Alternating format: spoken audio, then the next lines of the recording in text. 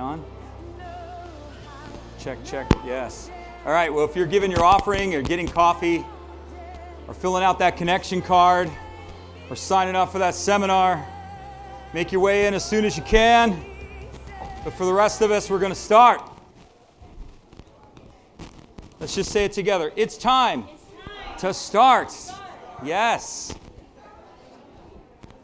How many of you are committed to growing in 2018?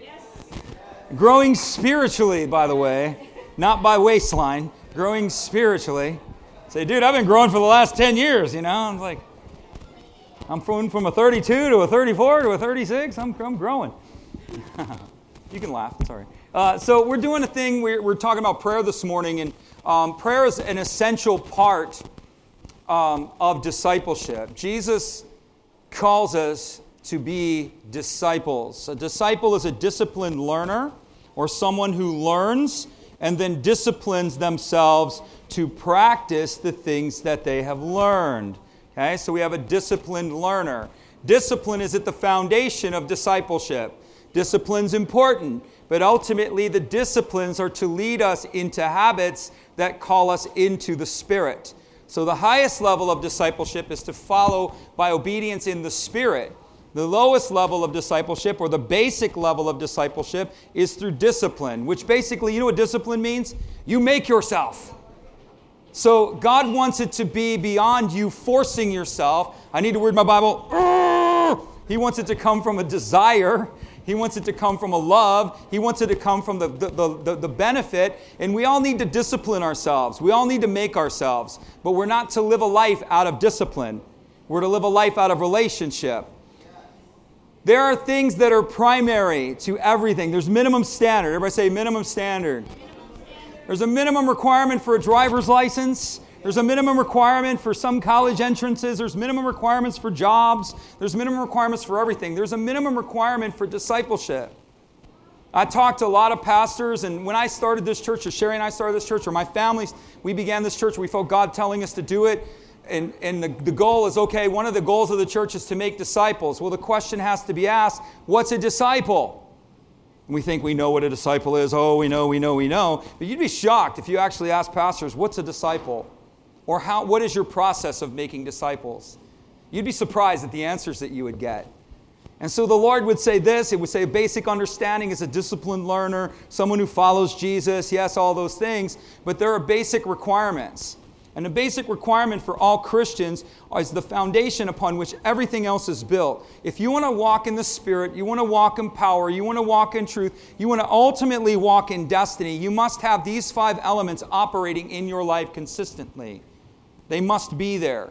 I didn't say perfectly, I said consistently. So it doesn't mean you don't mess up sometimes, you don't get it right all the time. And what are those 5 things? Number 1, everybody say it with me. Read your Bible. Prayer. Commit and connect to church. That's 3. Number 4, financially give. And I got 2 of you on that one. So number 5 is live on mission. That's right.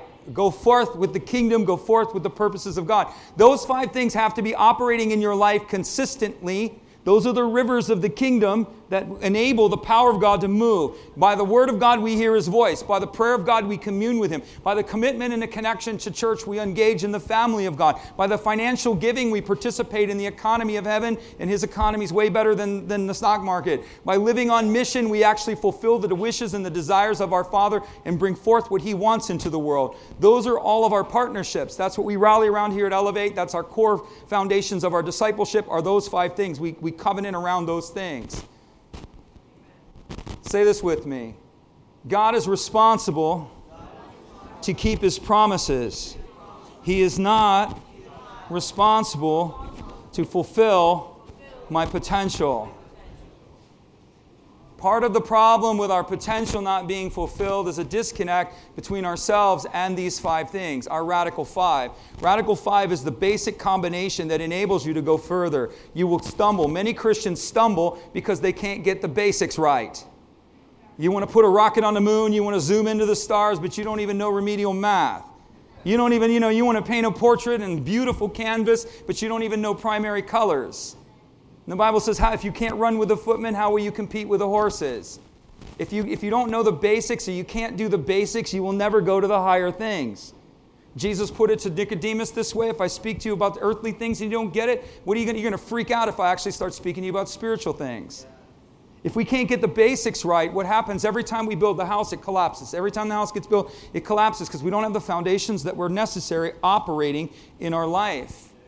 And our potential comes through keeping the primary. That's not everything, but that gives it to you. So God will keep His promises, but He will not fulfill your potential without your participation. You understand that? He's not going to work any harder than you. Jesus isn't going to do it for you. It's not Reader's Digest. Here it is, balloons, boom, you won the lottery. Here's your check. All your problems are over. It doesn't work like that. There's a participation. It is a relationship with Him that's necessary in order for these things to come forward. Prayer is one of the things that help us move into our potential, move into our destiny, move into our purposes. Those 5 things are essential, and prayer is one of them. What is prayer? Prayer is an invitation. How do you know that? Because Jesus invites us. Would you not tarry with me 1 hour? He's inviting us to pray. That's just one verse among many. Prayer is a command. He tells us that we ought always to pray and not to faint. That's what's called an emphatic imperative in the Greek, which means it's not an option. It's not a suggestion. He's telling us, keep praying, don't faint. That's a command. Prayer is the scepter of our authority. Prayer is one of the ways we activate our spiritual authority. One of the ways we release the kingdom into our lives. We draw ourselves into the presence of God, and we activate the glory of God into the world around us. It comes through prayer. And we have authority. Spiritually, the Christian, there is no higher authority than you. Somewhere along the line, you're going to understand that. Devils are more powerful than human beings, but devils are not more powerful than a Spirit-filled believer. Ever. At any time, in any place. The believer has the authority. We are seated in heavenly places with Christ Jesus, far above principalities, powers, mights, and dominions. Those are demonic categories of strongholds, and we are seated above them. Above them, not beneath them, above them. They have no ruling authority over you. None whatsoever. They play on your ignorance, and they play on your arrogance. They hide things from you, and the reason the enemy has things going on in your life is because there are things that you don't know. You don't know, you might not be aware of the lies that you actually believe. I don't believe any lies. I'm a Christian, I believe in truth. Really? Really? Do you believe and do you know that you are a son and a daughter of the highest? Do you know that? Does your life align with that purpose? Do you know that you cannot fail only if you quit? Do you know that? Do you know that God is for you? Nothing can be against you. Do you know that? Do you know that God is good all the time, regardless of what your circumstances say? Your circumstances will test your belief. That's one of the things that circumstances do. Your circumstances will come upon you to test you, to see if you actually believe that God is good all the time. Oh, we confess it. Oh, God's good. God's good all the time. God loves me. God's for me. God, no, everything works out to the good of those who love Him, called according to their purpose. Until all hell breaks loose, then let's see what you say. Oh, no, that's when we leave church. That's when nobody can find us, or, we don't want anybody around us because the reality is set in. But these things come to us to test us, to cause us to persevere so that we might inherit a greater victory. That's why this stuff comes. It has no authority over you. The only way a Christian loses is if they quit. That's the only way. An unconquerable people we are. Unconquerable. Be not weary in your well-doing, for in due season you shall reap if you faint not. The only thing that where we don't reap, the only way we don't succeed is when we quit. The Bible says, they that draw back, my soul has no pleasure in them. God's not happy with chickens. He doesn't like chickens. He doesn't. You're going to go, man, I was having chicken for lunch, man.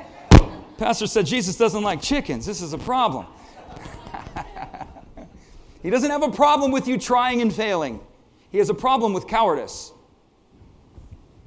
God has no problem with you trying and failing. Not one time will you find Him coming down on somebody earnestly trying and failing.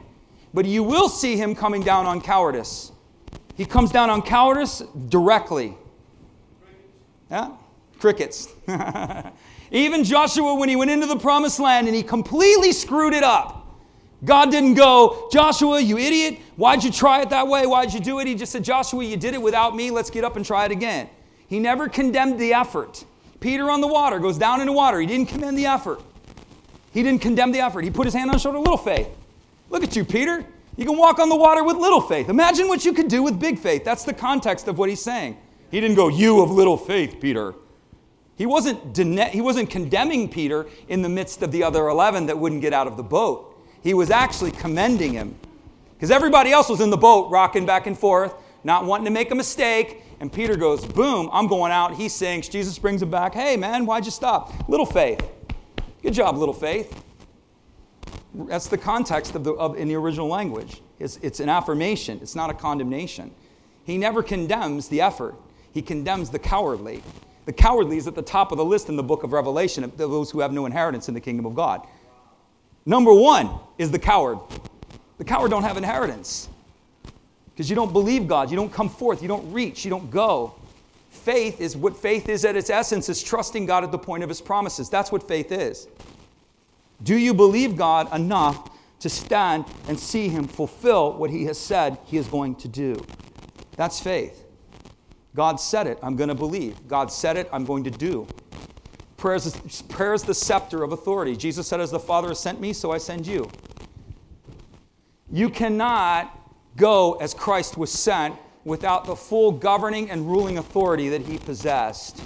Jesus came as a man, set aside the attributes of his deity, or denied himself access to his deity. He was God and man, and he became like us and became fully dependent upon the Holy Spirit. Everything he did in the presence and the power of the Holy Spirit. Well, Jesus walked on water because he was God. No, he walked on the water because of the presence and the power of the Holy Spirit. There's a hermeneutical doctrine, or hermeneutical teaching is a method by which all doctrine of the Bible is fulfilled. And so what it tells you is by comparison, you can't say that Jesus was on the water as God. You can't say Jesus raised the dead because he was God. Then the question is, well, how did he die on the cross? If he didn't die on the cross as us, then we are not saved. He died on the cross as a man. You understand this? That's why the Bible says, as the Father has sent me, so I send you. And guess what? I got another one for you. Greater works than these you will do, because I go to my Father. In other words, if you guys are all bedazzled by what I do, wait and see what happens to you, or what I will do through you when the Spirit comes. He tells us, because I go to the Father. And then he says, to your benefit I go, because if I do not go, then the Spirit will not come. But when he comes, all bets are off. So the challenge of the believer is to begin a realignment. Part of our problem is our thinking. Our thinking is misaligned. We think horizontally when we're supposed to think vertically.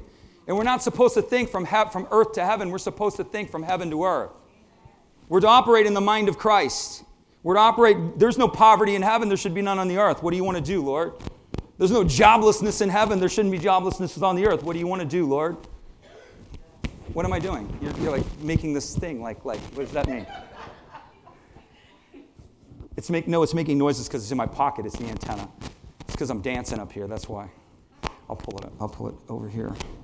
It keeps the antenna on this thing's like a little weak. So I'll do some salsa. Is that going to help me? Anyway, next slide. We got to know who we are. We got to know who he is. We got to know what's given to us. Just because you have the fullness of the Holy Spirit does not mean you know what you're doing. That's our problem. We just don't know what we're doing. And what we also do, so we have ignorance, we don't know what we're doing, and then we have something called apathy. This is the plague of the American church. This is the plague of the Western church, is apathy. We don't care. We're indifferent, and we're apathetic. We don't do anything. We have churches filled with people who know all the right things but couldn't care less. That's apathy. Oh my gosh, I meet people, they can quote the Bible like a machine gun. They can lay doctrine down as good as a seminary professor, but it doesn't affect their life at all. Apathetic. You're filled with all the right things, but you couldn't care less. That's the problem.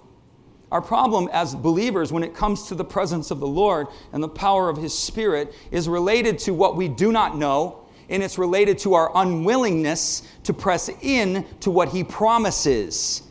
He promises to give you revelation. He promises to give you transformation. He promises to release power through your life to change everything. But it requires something of you. It requires an effort. The Bible says the gospel of the kingdom suffers violence, or the kingdom suffers violence, and the violent take it by force. You ready for this? The devil is not opposed to the gospel. Crickets. He's opposed to the gospel of the kingdom. Those are two entirely different contexts. The devil is not anti-Jesus. Crickets. He's anti-Christ. Christ is the anointing. Christ is the power. What is he opposing? He's not opposing Jesus. Turn on any liberal network, any loose network, whatever background you come from. Listen to anybody. They all love Jesus. But they don't like the exclusiveness of the anointing. They don't like the exclusiveness of the power. That's where everything comes into opposition. We can all play church and nobody's ever going to bother us. But begin to invade church with the culture of the kingdom and you're going to get pushback. It's the kingdom of God that suffers violence. The dominion, the rule and the reign of Christ in the world, that's what suffers it. What does it mean? It means the power of God coming into the world. Jesus has healed sickness and disease. It's already done. That's a fact. Well, why don't we see it? Because we don't know what we're doing. I'm going to tell you right now, we're woefully ignorant. We do not know how to manifest what belongs to us. So there was a responsibility on our part to press in and keep pressing in and keep dismantling our thinking. This is what we do. We're intellectual idolaters. We worship what we think we know. And we can't get to where God wants us to be. And so what has to happen is God said this, but this isn't what's happening. So I need to press in. Okay, I'm not seeing it. What am I not seeing? What am I not thinking? You got to dismantle your thinking. And you got to keep changing and changing and changing until you manifest what God promised. That's the problem. It's true. Come on, I got 3 people over here tooting in front row. That's awesome. The issue isn't Jesus isn't healing. The issue is we don't know what we're doing. The problem's on our side of the equation, Christian. The apostles healed at will. So we create a doctrine. Oh, that was just the apostles. Everything died with the apostles. It doesn't say that. The Bible doesn't say that. Nowhere. That is a false doctrine and a false teaching that has infected the church. Well, we can't heal. Well, Paul could heal. You know, they gave out handkerchiefs and people got healed. Peter's shadow fell on people and they got healed. But that's the apostles. Have you ever read about Peter? Peter wasn't anything special, man. He was messed up. Missing some teeth. Was a dock worker. He knew his Bible. But he looked like he'd been in a few bar fights. You know, he wasn't like, you know, he didn't glow in the dark. He wasn't like some saint or some anything special. Bible says Elijah was a man just like us, yet he commanded the rains not to fall, and they did. And the emphasis is on, he's just like you. Yet he did this. Well, how is that possible? Because we have ordained to be the dominion rulers of this realm. Heaven belongs to the Father, but the earth, heaven, even the highest of heavens, belong to the Father, but the earth he has given to sons of men. The sons and daughters of men, this is our realm. That's why God can do nothing in this world without partnership. Nothing. Nothing. Nothing. He has a sovereign rule that will not change, but everything else is delegated authority and requires participation. There are sovereign issues with the Lord, the times and the seasons of when he's returning. That's in his hands. We don't get to determine, we don't get to vote when Jesus is coming back. The Bible says righteousness is his. He determines what's right and wrong. We don't get to vote. The Bible says justice is the foundation of his throne. He determines what power looks like and how it's to be used. Those are his. But so many of the other things are delegated to you. You don't know who you are, and you don't know what's been given to you. Jesus has thrown you the keys to like a Ferrari, man. He's throwing you the keys to a Lotus, a McLaren, you name it. You've got keys to something way more sophisticated than you.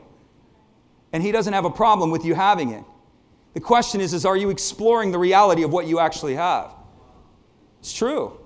We have to press in. It's the apathy and the anemicness and the unwillingness of the church to engage in difficult questions. Did you know Paul went away for 3 years to Damascus? What was he doing in 3 years? The Bible says he was wrestling with everything that was being revealed to him. God had given him revelation, and he took 3 years of his life to try to figure this out. What are you saying? What are you meaning? This is completely mind-blowing to me. And then when Paul showed up on the scene after 3 years, he blew the world up. 2/3 of your Bible's written by that guy because he wrestled with the understanding of what he had. We need to wrestle with the understanding of what we have. We need to wrestle with the understanding of what's been given to us. We are the world changers, man.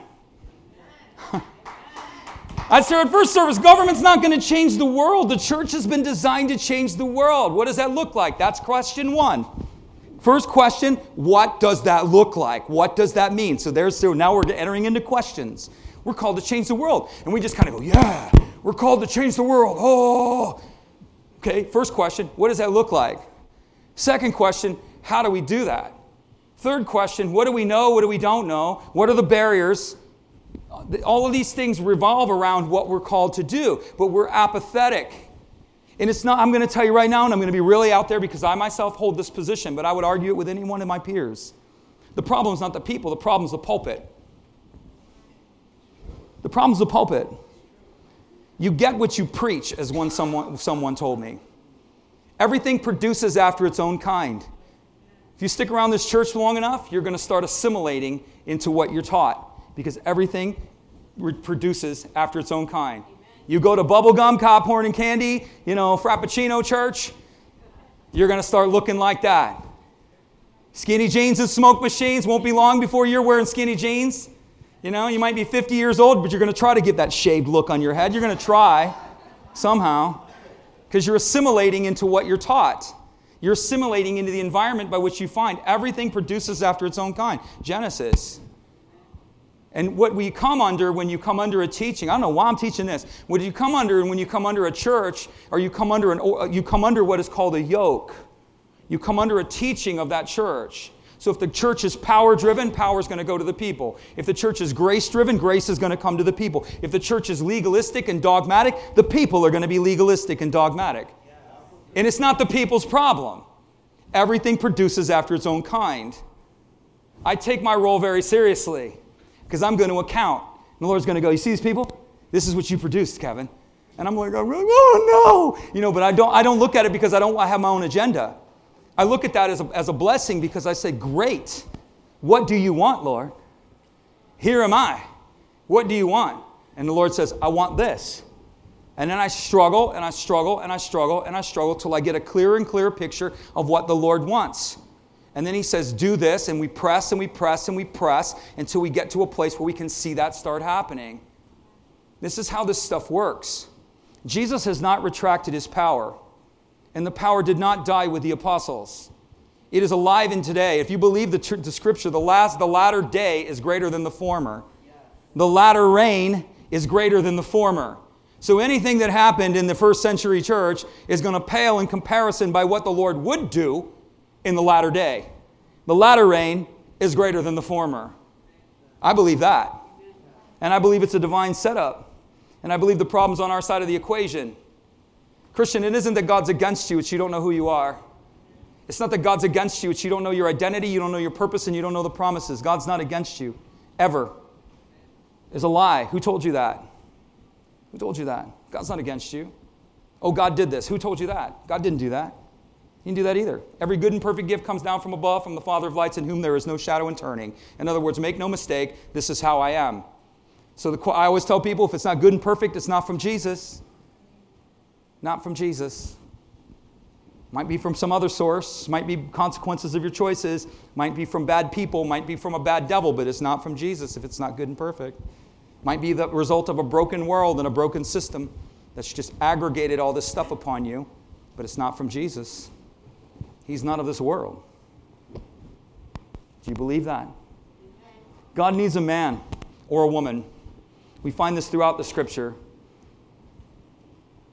Ezekiel, I sought for a man who would stand against the wall on behalf of me in the land that destruction would not come, but I found none. God's desire through prayer is that we stand in the gap and bring heaven. We bring, what God is looking for with prayer and in this verse is he's looking for a group of people that says this is not the way it should be. He's looking for a group of people that say, I don't agree with this. We are way too tolerant to accept things. Way too tolerant. We just accept, well, this is the way it is. This is the way it's always going to be. Must be God's will. Who told you that? All of those things are not true. Those things are lies. God will change nations. God will change realities. God will change situations, circumstances, and families if we are willing to stand in the gap and believe Him for what He says and implement the things that He tells us to do. He will do it. It is true. Destruction came because there was no man. God needs a man in this realm to activate His kingdom. Christ needed to activate, God wanted to activate salvation in this world. So He Himself had to become a man in order to bring salvation into this world. He didn't decree it from heaven that men can be saved, because that's not the system. He needed a man or a representation of a man. He was God and man, I'm not saying that, but He needed a man, someone that represented humanity, to come into this world in order for Him to partner and bring forth what He desired. It's the same thing now. He needs your partnership. Prayer is divine partnership at its core. That's one of the things that it is. It's divine partnership. Am I losing you? No? No? Okay. Moises and Caesar always got my back over here. So Carmen's got the front row. So if I go, give me an amen, Carmen. She's going to give me one. There you go. All right, next slide. Jesus gave us a prayer outline. You guys know it. Our Father. Come on. Yeah, you're good. We think it's a prayer. It's an outline. It's an outline. Prayer is ministry. So I'm going to break down this outline for you really quick, but prayer is ministry. Everybody say, you know what ministry is? Servitude. A lot of people in ministry don't know that the word ministry means to go beneath and row. It's the guy below deck rowing the oars. Minister means under rower. That's the interpretation. It's not the guy on deck giving the orders. It's the guy that goes beneath to serve to make it happen. And we're all called into ministry, but the pastors, the leaders, are the chief servants.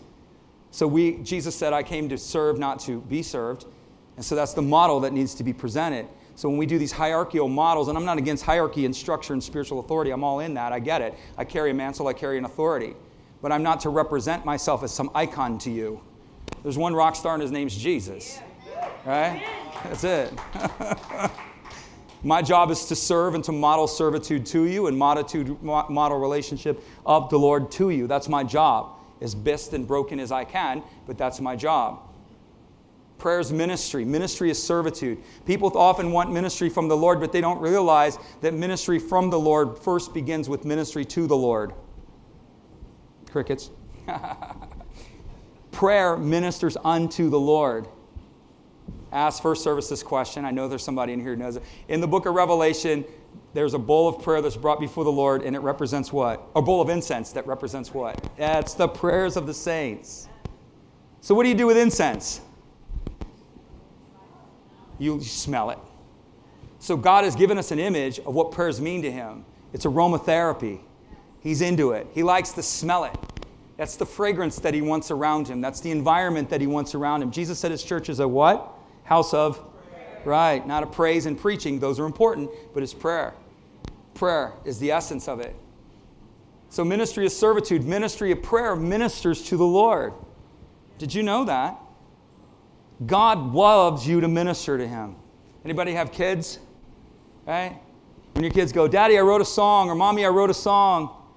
And you sit down, and that ministers to you. That blesses you. Look, I drew a picture, Mommy. I threw paint on a piece of paper. Look. What is that? That's you and Daddy, or that's me and my cat at school. Yeah, it looks like a bunch of smeared colors. But hey, honey, I can see that. As broken as it is, it still ministers to you. As messed up as it is, it still ministers to you. Our ministry to the Lord just blesses Him. Prayer is one of the things that blesses Him. It's what He digs. He's into it. So what prayer looks like? Okay, I'm going to give you prayer. Prayer is this. We are priests. There's a kingdom of priests. We find this in the book of Exodus. God's desire for the Jewish people coming out of Israel was that they would be a nation of priests. Woeful failure. We flash forward to the church. We have Jesus implementing the same idea to the church itself. We are a kingdom of priests. How are we doing? This book's still out yet. We don't even know it. We don't know what it means to be a kingdom of priests. We are ministers and priests of the Lord. And when they quote that verse, my question, I want understanding. The Bible says, in all your ways get knowledge, in all your ways seek understanding. Seek it more than gold. Seek it more than silver. I want to understand. What are you saying? And you have permission to seek understanding. I'm like, what is a priest? What does this mean? And I spent a good deal of time thinking about it. And the Lord gave it to me really simple. Priest means unto me, from me, to others. That's what it means. Priestly ministry is unto the Father, from the Father, and unto the world. So that's what it means. So when we pray, prayer begins with praying unto Him. That's why we worship and we praise. I tell people this. Worship and praise isn't because Jesus just wants to hear a song. You know what I'm saying? He just wants to do a little knee slapping on a Sunday morning. Prayer and praise is to empty yourself so that you can receive from Him. Praise empties you of you. Jesus can't release Himself into you because you're so full of you.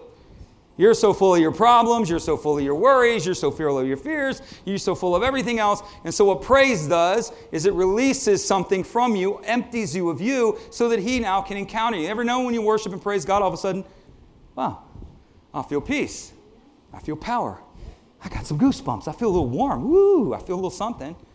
Or I feel power. Because you're emptying yourself and His presence is coming.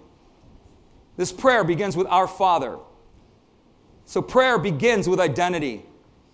We talk about this all the time, how important identity is. Identity. It's not just, I'm a Christian, I'm this or whatever. It comes from the identity of knowing who He is He's your Father. And people would say, oh yeah, no, He's my Father. But if I ask them this question, do you know that you are a son and a daughter of the highest? Do you know that? You are a son or a daughter of the highest. That's who you are. That's not who you're becoming, that's who you are. You, in destiny, this is what you are, and you are walking out and bringing that destiny to light. Jesus calls you what you are long before you get there. You're an overcomer. Well, I don't look like an overcomer. It doesn't matter. You're an overcomer. He calls you who and what you are long before you get there. Just say this. I am a son or a daughter of the highest. This is true. And I receive this truth into this reality. Just feel that. You begin to declare yourself as a son or a daughter of the highest. He calls you that. Progressive discipleship. 3 tiers. Servant, friend, and sons and daughters. Jesus lays it out and says, where do you want to land? Lots of Christians born again going to heaven, they only view God as being His servant. Oh Lord, I'm just here before you. I'm a worm, no longer a man, lowly and bequeathed beneath your divine nature. Always in servitude mode. Lord, if you're in a good mood, would you, could you, should you? You know, I've been good. I did 3 out of the 5 things you asked me to do this week. So, I was just thinking that if you were feeling good today and you're not too busy, maybe you could look at me and maybe you could give me something, a little bit of something, a little bit over here. Would you, could you, should you? Servant mentality. You don't understand who you are. And it's an acceptable relationship. It's in your Bible. It's acceptable. Jesus will accept the servant mentality. But it's not the highest revelation. According to your faith, so be it unto you. He would take you higher. Second one is friends. Oh, we're friends. Oh, me and big guy upstairs, Jesus friends. Hey, buddy, need a job, need a new car, need this over here. Friends, you're on this mutual beneficial plan. I'll do for you, you do for me. Hey, Lord, I was thinking I was going to do this, and if I do this, why don't you do this for me? That's friendship, phileo. You do for me, I do for you. And again, an acceptable relationship because it's in the Bible. But it's not the highest revelation. The highest revelation is sons and daughters. That's the highest revelation. And it's a big move in the church. I like to call it out. Woo, we're sons and daughters. And everybody wants to dance. We're just sons and daughters. And I'm like, I'm all in. We're sons and daughters. But do we know what sons and daughters mean? My question now, when I'm like, what does it mean to be a son and a daughter? And you know what's interesting? Jesus answers it. There was a man who had 2 sons. And he told the son to do this. The one son said, I will, and he didn't. The other son said, I won't, and did it. Which one was the son? Sons and daughters are qualified by obedience. Sons and daughters are qualified by what their father wants. Not my will, your will. That's what qualifies us as sons and daughters. When we walk not just in the understanding, but we walk in the revelation that it's, what do you want, Lord? I am about your business. We are about our Father's business. We're sons and daughters advancing His kingdom about His business. Everything relates to what He wants. What do you want? God wants to do something in your workplace. What do you want to do? No, He wants to get me to get a paycheck and do my job. Yeah, that's part of it. That's part of it. But He also wants to do something in the atmosphere. There's probably people around you that He wants to minister to. There are things around you that He wants to touch. Son and daughter, what business would you like to conduct here, Lord? There's business He'd like to conduct among your family, in your neighborhood. That's what He wants to do. Sons and daughters ask, what business would you like to conduct here, Lord? I live in this neighborhood. I live in this area. Is there any business, Father, that you would like to conduct? Is there anything on your behalf that I may do for you? There's glory on this, man. I'm like beaming on that, man. Wow. Sons and daughters is the highest relationship. You can stay as a servant. You can believe you're saved by grace and you're going to get into kingdom by smoke, okay? You can be big buddy Jesus, where you do for Him, He does for you, you know? And when He stops doing for you, you no longer are His friend. Or you can be a son. And you can say, here I am. What do you desire? And you can not only ask Him, come on. A son looks like not only knowing, we'll go a little deeper. Oh man, I'm on sons and daughters. This is going to be a minute. You guys want to know more about sons and daughters? Okay, I got one. That's all I need. I tell you, that's all I got in one. It's like, Carmen, stop getting him talking. He's talking. Do you want to know? Sons and daughters not only are in for their father, sons and daughters knows what is rightfully theirs. That's the difference. So sons and daughters is not just about a relationship that positions us doing our Father's business. Sons and daughters know their inheritance. You need to look no further than the prodigal son. Prodigal son knew what was his. He didn't know what to do with it, but he knew it was his, and he took it. Older son didn't know what was his. He was a son, no the less, but he was not operating according to his inheritance because he didn't even know what was his.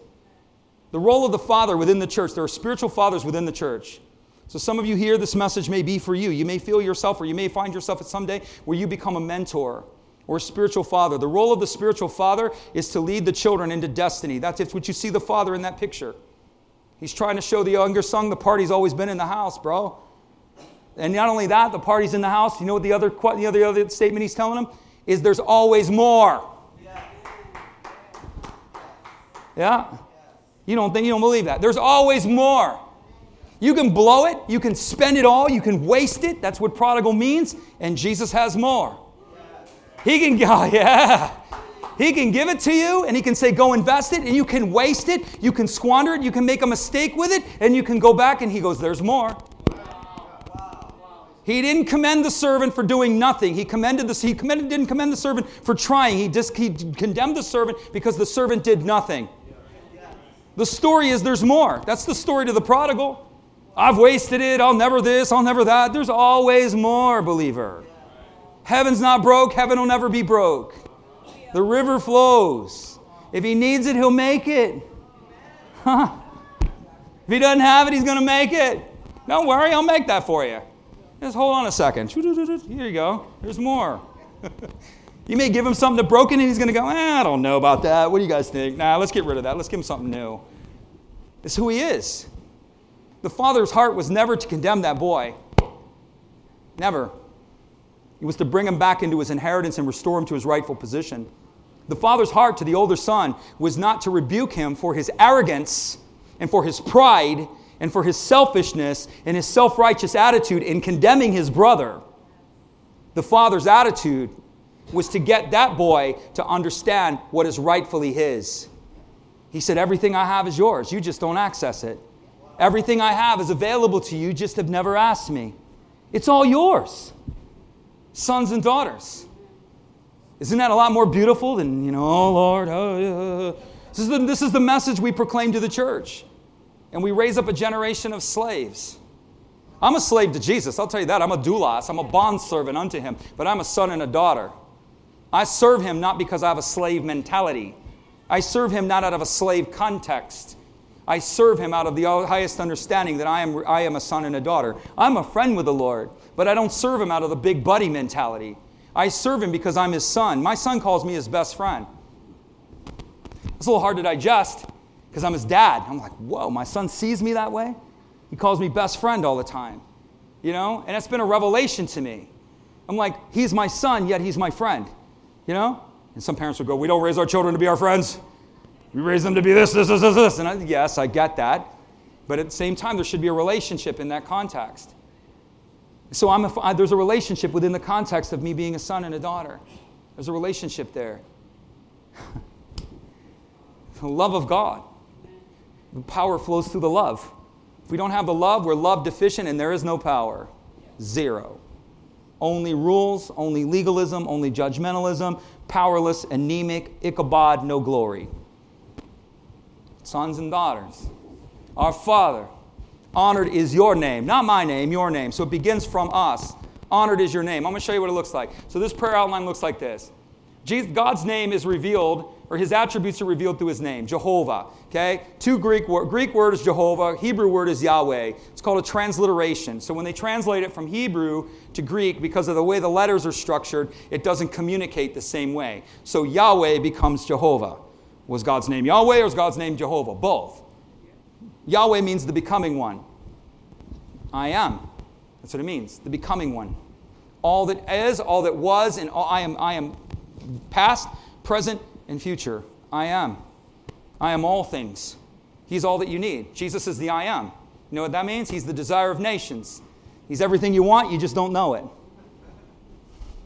He's everything the unbeliever wants, they just don't know it.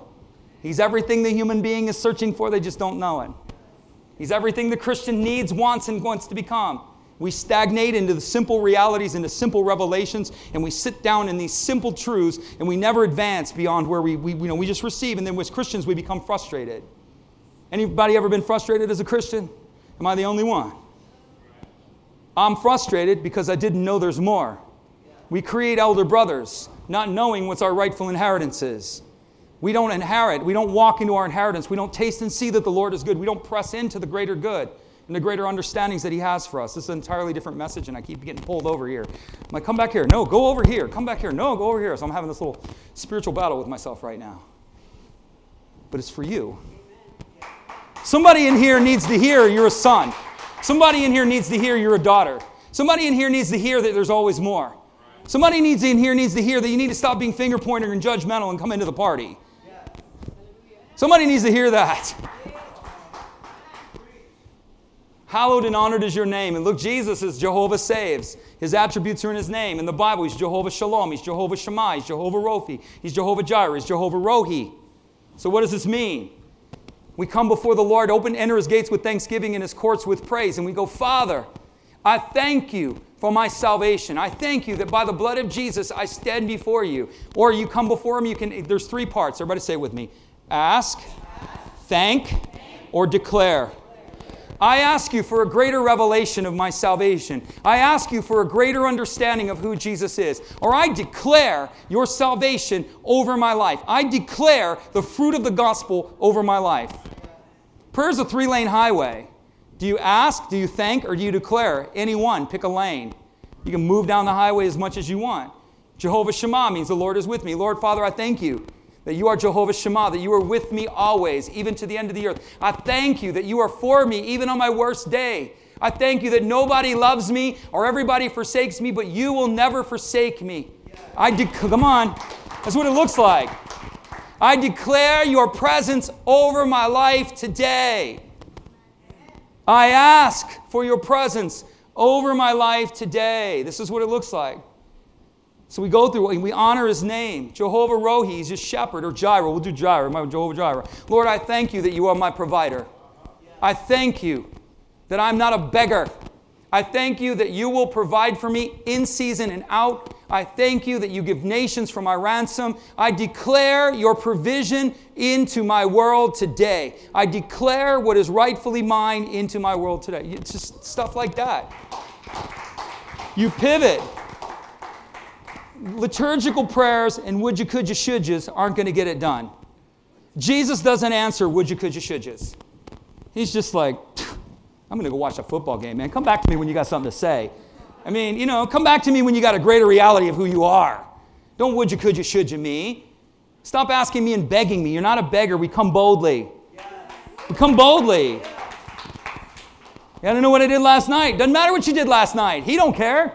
Maybe you need to come boldly and let him hose you off because you got too much stuff last night. Eventually, you're going to stop making poopy diapers. This is what I teach you. Babies make poopy diapers because they're undeveloped. That's why. You make poopy diapers, Christian, because you're undeveloped. Does a mom go, how dare you? You did that again? I can't, oh my gosh, you're smelling up the whole house. Somebody get that thing out of here. What mother would do that? What father would do that? If we being evil wouldn't do that, who are we to say, man, I did it again, Lord. I just don't have control over myself, I guess, But he will be patient with you. He will be kind to you. He will develop you until you gain control of your functions. If you will work with him. He will help you gain control. Development means the child has control over their functions, does it not? He will help you. He will develop you. Next slide. So it begins from us to us, or to him. I'm going to probably do a bigger teaching on this. It just appears that this is necessary. But your kingdom come. So if we look at this as a thing, we declare his name. What is his name? Some of you should do a study on the names of God and realize what his attributes are to you. He's his presence. It's his provision. It's his healing. It's his guidance. Your will be done on earth as it is in heaven. We go from our world to his, right? Here's how prayer works. Now from his world to ours. On earth as it is in heaven. So it's from us to him. Now it's from him to us. His world to ours. What do? We ask, we thank, we declare. What's this mean? What in your life doesn't look like heaven? What in your life doesn't look like the purposes of God? And it can look like this. For you, it can look like your family, your church, your nation, Jerusalem. That's one of the prayers that's on there too, is that we pray for that. So what in my life? It's God's will that you prosper and be in health. Did you know that? Are you prospering and are you in health in every way? Then it's not God's will for you. What's prosperity? Prosperity is relative, okay? Prosperity isn't, driving an Escalade with, 26-inch rims on it or something. I don't know. That's not prosperity. Prosperity means well-being in every way. God hasn't a problem with money so long as you're supporting his gospel. He's given you the power to get wealth to it that you might establish his covenant. You have a power to obtain wealth. You shouldn't be afraid to make money. Some people don't care about money. That's completely fine too. But others of you, you are money generators. You have a gift to make money. I've met many people, and church denies that, but there's a gift. They don't have a Midas touch or whatever, an ability to make money so that they can live bigger and larger. They have an ability to make money that the kingdom might be funded in a bigger way. That's heaven's intent. That's his want. That's his desire. He doesn't have a problem with money. He has no problem with money. None at all. Heaven's not broke. Streets of gold, colors you've never seen before, bedazzled. You don't look like Jesus is in the poorhouse in his kingdom, does it? Money is not the issue, Christian. The issue is are you faithful in what you're doing with it? And then the second thing is that so where is it? Is prosperity? Is there prosperity in your family? Is there disunity in your family? That's not God's will. Lord, I just release heaven into my family. Lord, all of the dissension, all of the contention, I just release your spirit on earth as it is in heaven. I release your spirit into my circumstances on earth as it is in heaven. I command your world into my world. It's not Burger King. It doesn't happen. Ding, there it is. There you go. It's right there. But we keep doing it, and we keep releasing it, and we begin to shift atmospheres, and we begin to shift realities, and we begin to pray. It's funny how when you pray for people, when you release things over their life, suddenly things begin to turn, and things begin to change. Isn't that interesting? We pray for, in this area on earth as it is in heaven, we pray God's will over our life. It's his will that you have a job. Did you know that? Well, it's God's will I don't have a job. Who told you that? Let him who work with their hands so that they may have something to give. It's God's will. That's what it tells us. It's God's will. People don't understand this, Christian. They don't understand favor. I'm going to give you favor. Nothing, say with me, nothing fair about favor. Nothing fair. Have you believed God to release, and have you activated the favor? Lord, I just release the favor of heaven over my life. As I am favored in your kingdom, so I release that favor over my life in this world. I declare favor into my circumstances, people, places, and things. Somebody's going to get that job, somebody's going to be in that place, and somebody's going to have those things. The bread is for the children. This might bother some people. Oftentimes when I talk about favor, I always get, Christians usually get unnerved with favor. And then what that is it's an issue of value and worth. You don't know who you are. You don't know who you are. So it unnerves you because you don't really know who you are. It unnerves you because you don't know who He is. God will give nations for your ransom. I told first service, He'll kick an unbeliever out of a job to give you a job. Oh, that's not, thank you. Oh, that's not fair. That's not fair. There's nothing fair about favor. Nothing.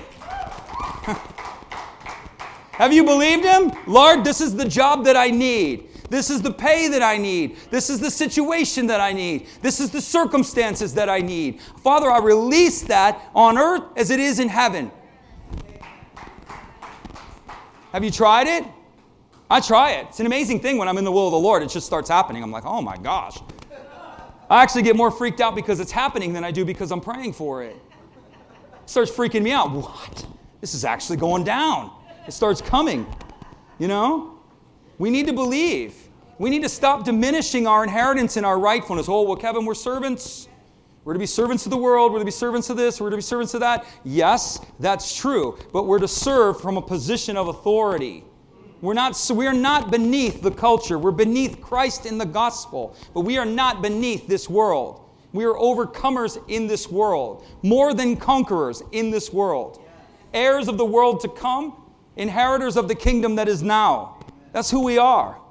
And somehow, some way, we've got to get this right. Because the kingdom is not going to work on any other level. Until we start aligning ourselves, and I'm giving you a lot of stuff to align with, but until we start aligning ourselves with what is true, it will not activate. That's why people go, oh, Christianity this, and Christians become these dull, boring pickles, man. It's true.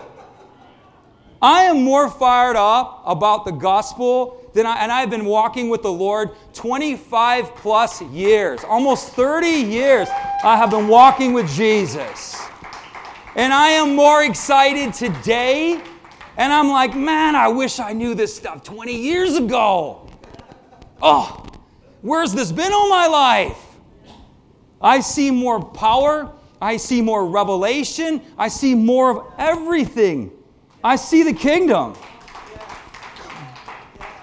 We don't get excited because we don't see the kingdom. Man, you see the kingdom, you're like, what? Joy is one of the fruits of the kingdom. Righteousness, peace, and joy in the Holy Spirit. We should be like, get out. God did that? No way. Say this with me, because I know this is, say this. For every setback, Jesus has a comeback. Setbacks are only opportunities for the comeback. Do you believe that? You've got to find it, and you've got to believe it, and you've got to power that thing forward. It's not going to do it on its own. You've got to grab it, and you've got to push it in and advance it. The kingdom is what suffers opposition. You suffer a lot of opposition because you're advancing the gospel of the kingdom, not the gospel of just the gospel. Man, Jesus never said when He returns, He didn't say this gospel of salvation will be preached in all the world and then the end should come. He didn't say that. He didn't even say this gospel will be presented in all the world and then the end should come. That's what we quote. Read it. Anybody know it? Do I got any witnesses here? This gospel of the kingdom will be presented in all the world, will be proclaimed in all the world, and then the end shall come.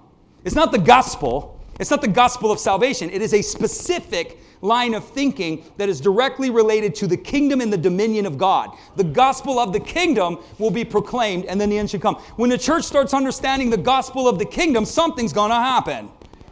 That's what's going to happen. Well, we got the gospel. We got the salvation side down. We got some of this stuff. We got that down nailed, but we don't have the gospel of the kingdom. We don't. It's the gospel of the king's dominion, the king's rule, the king's reign in every sphere of life. The sons and daughters, creation groans for the awakening of the sons and daughters. We're waiting on God. Creation's waiting on you. Creation groans for the revealing of the sons and daughters of God. Creation is yearning that sons and daughters of our Father, we would understand who we are. And when we would take our rightful place, then creation itself will begin to change. Creation itself will begin to alter. Atmospheres, things will change. You say, that's a dream, Kevin. You're an idealist. No, I'm a biblicist. That's what I am. I'm not an idealist. I'm not a dreamer. I am a dreamer, but I'm a biblicist. That's what the Bible says. I know. I'm getting really excited, man. I guess I had to hold some stuff back for a service. So, all right, so this is what we pray for. What on earth as it is in heaven. We pray for our church. We pray for our family. Protection for the pastor. Pastor doesn't need your prayers because I don't need your prayers. Because my family doesn't need your prayers because we're so much superior and we're such an ascended level. We need your prayers because we are the number one target within the church. The pastor and its elders, the pastor and its ministry leaders are the ones that Satan wants to take out more than anything. Strike the shepherd and the sheep will flee. It's an onslaught constantly. How do you know? I live it. I know. And I can tell when people are praying too. And it's just protection. Provision, purpose of the people, praying for the people of the church. We need to pray for our church. What do we pray? That the purposes of God would be fulfilled. We need to pray, ready for this one? The faithfulness of the people. The church's success is determined by the faithfulness of the people. The faithfulness of the people in their giving, the faithfulness of the people in their growing, the faithfulness of the people in their serving, and the faithfulness of the people in their learning. We pray for the faithfulness of God to work through the lives of the people. I'm going quick. I got one more slide. Give us this day our daily bread. So are you getting this? Am I understanding? Or am I just talking about sons and daughters and all this crazy stuff? I don't know what this message is called. Prayer with a little bit on top. Spicy prayer, I guess. I don't know. So prayer is when we say on earth as it is in heaven. We call heaven into our circumstances. We begin to release heaven. We know what God says. We see what's out of line, and we begin to release it. Strife, contention in the family. We pray for our own lives. We pray for things. Give us this day our daily bread. When we pray this part of the prayer, you know what you're asking for? What do you want? And what do you need? Most believers, a lot of believers struggle with this. They don't want to ask God for anything. They don't ever want to be in a point of need. Well, the reality is you need. Apart from Him, you can do nothing. You need. You're dependent upon God for the beating of your heart, the breath in your body. We have needs. And so we make our needs known. Well, I don't want to bother God with my needs. He wants you to bother Him. He wants you to bother Him because you're not bothering Him. You don't bother Him. You might bother me. You might bother your neighbor. You might bother your family members. But you're not bothering Jesus because He can handle it. It's nothing. We give Him our needs. Lord, this is what I need. I need my daily bread. What do you want? This is a specific thing. Well, God knows what I want. No, He doesn't. Well, He may know what you want, but He wants to know, do you know what you want? That's a big piece. I teach you guys this. You see it when He does healing. He asks the guy, what do you want? He's got a blind man sitting on a corner with a rag on his head. Jesus walks up and goes, what do you want? I don't know. A sandwich would be nice. Sure, there you go. Here's a sandwich. You know, the guy's blind. You mean to tell me Jesus doesn't know what He wants? The whole world knows what He wants. But Jesus asked him, do you know what you want? Do you know? I may know. They all may know, but do you know what you want? That's the question. We ask the Lord according to what we want. Next slide. That's a teaching too. Next slide. Forgive us our sins as we forgive those who sin against us. This is the last slide.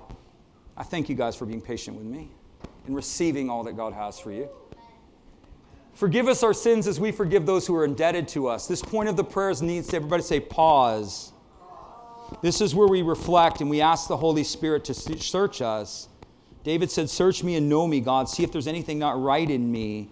We begin to ask the Lord, what's going on with me, Lord? What's happening with me? Is there anything misaligned? He may say, no, you're good. You're just, or he may show you different things. He may show you about an attitude. He may show you that you said something, or you hurt someone, or you did this. Then you ask Him for forgiveness. Okay, Lord, I'm off on that. Here's what I do. I'm going to tell you what I do. I'll just show you my practice. Here's best practices by Kevin. This is as best as I can figure it out. Okay?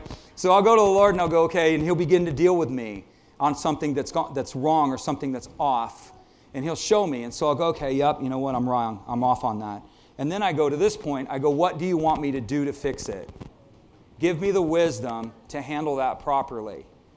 And so then I'll ask Him, not only will I admit, when He shows me, I go, okay, that was wrong. I shouldn't have said that. I shouldn't have did that. That's not right. I'm off over here. So I want to bring that back. I want to repent of that. And now, Lord, what would you have me to do going forward?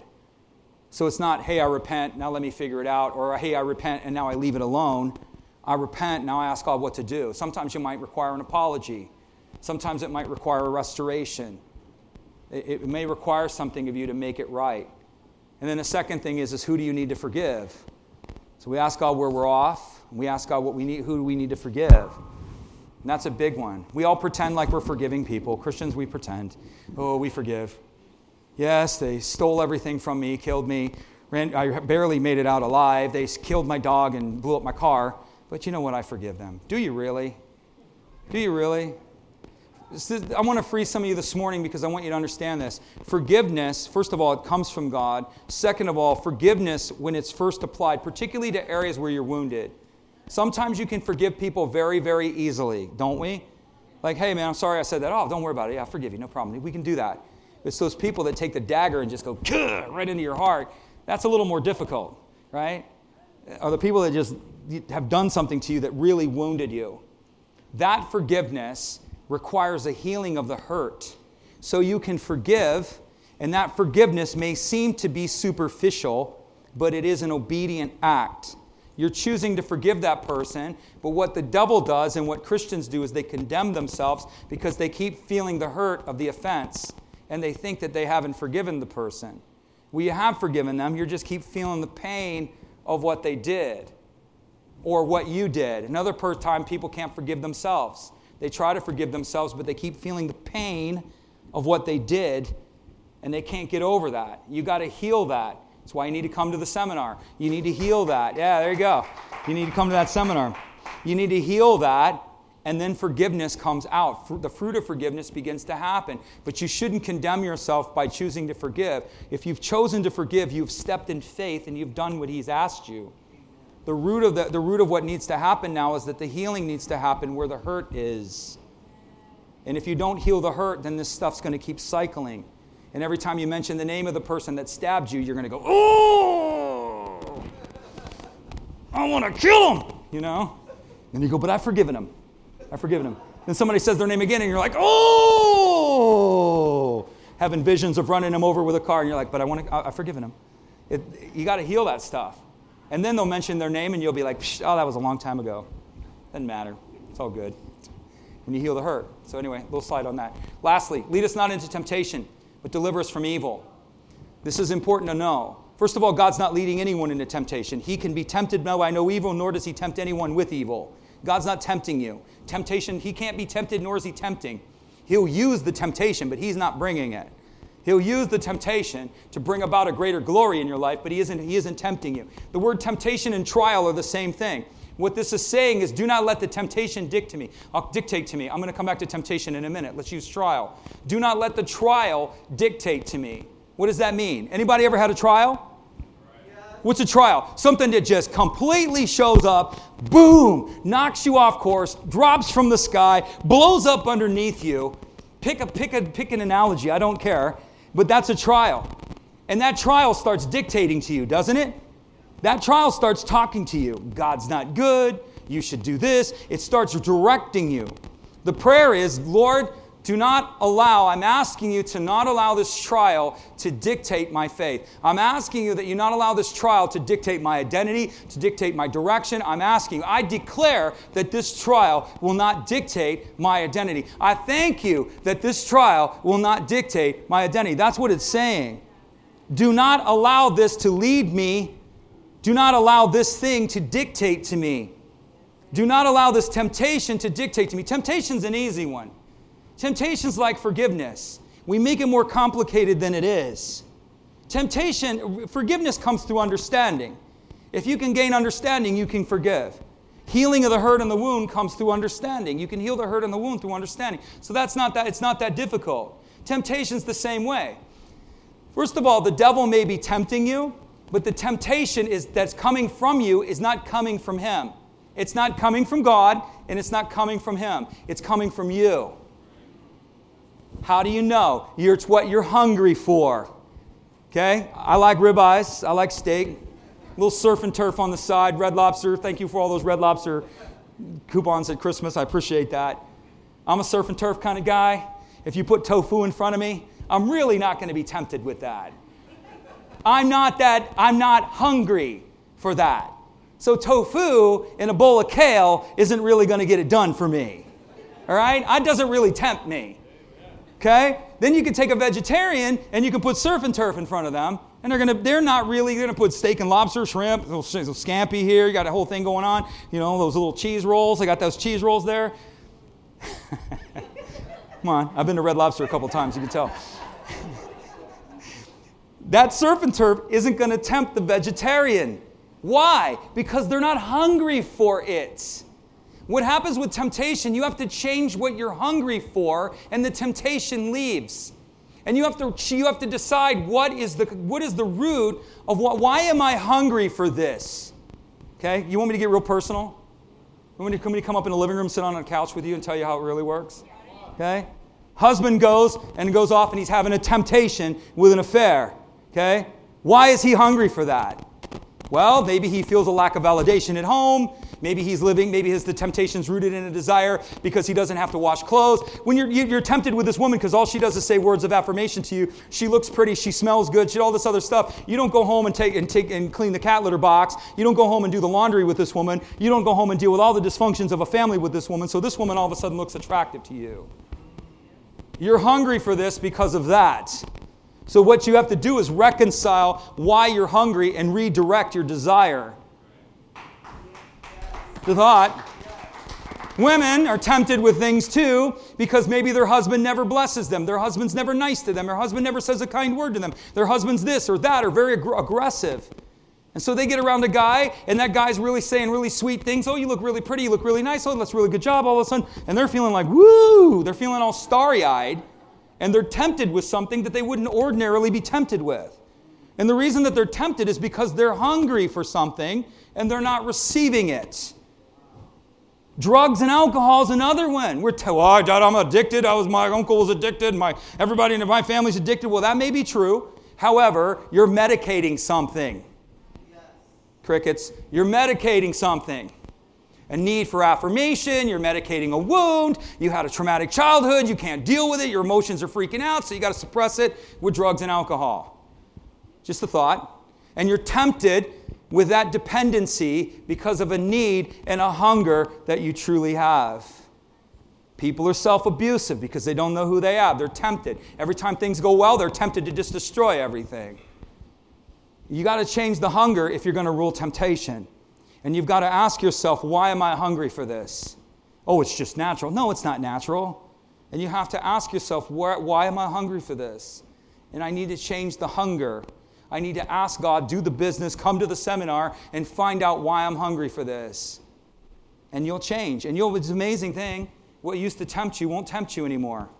You'll be free. It's true. So that's what that verse is talking about. We have a lawful right to be delivered. And this is the place of spiritual warfare. Wow, I really went long. You guys still love me? Yes. This is good stuff, man. You're not going to get this on Dr. Phil. That's all I can tell you. Some of y'all sit down for 2 hours and just binge watch Dr. Phil. Dr. Phil. Oprah. Jesus, Oprah don't have anything on Jesus. Dr. Phil don't have anything on Jesus. Okay? Let me bless you. I think I'm going to teach this a little more thoroughly. But, yeah. Anyway, let me bless you.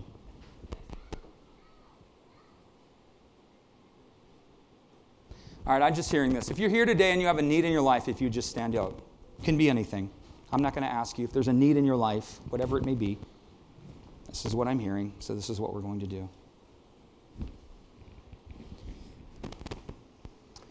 I want you to just lay your hands on your stomach, okay? And I want you to just draw out what you need. I want you to hold it in your hands. This is an exercise in faith. I want you to do that. Lord, I need this. And I want you to present it to Him. And I want you to see Him taking that from you. And I want you to see Him handing you something back. Whatever He hands you back, I want you to receive it from Him. I want you to put it back in that place that you've taken that from. And I just want you to let the Holy Spirit marinate. Just let Him come into you. Let Him move.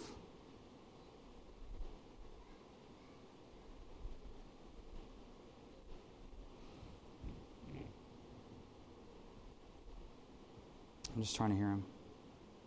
He's just letting that linger for a second. He's like, shh. I'm like, okay, shh. All right. So I want you to receive that. All right? I want you to look forward, and I want you to say this. In Jesus' name, I am a son and a daughter of the highest.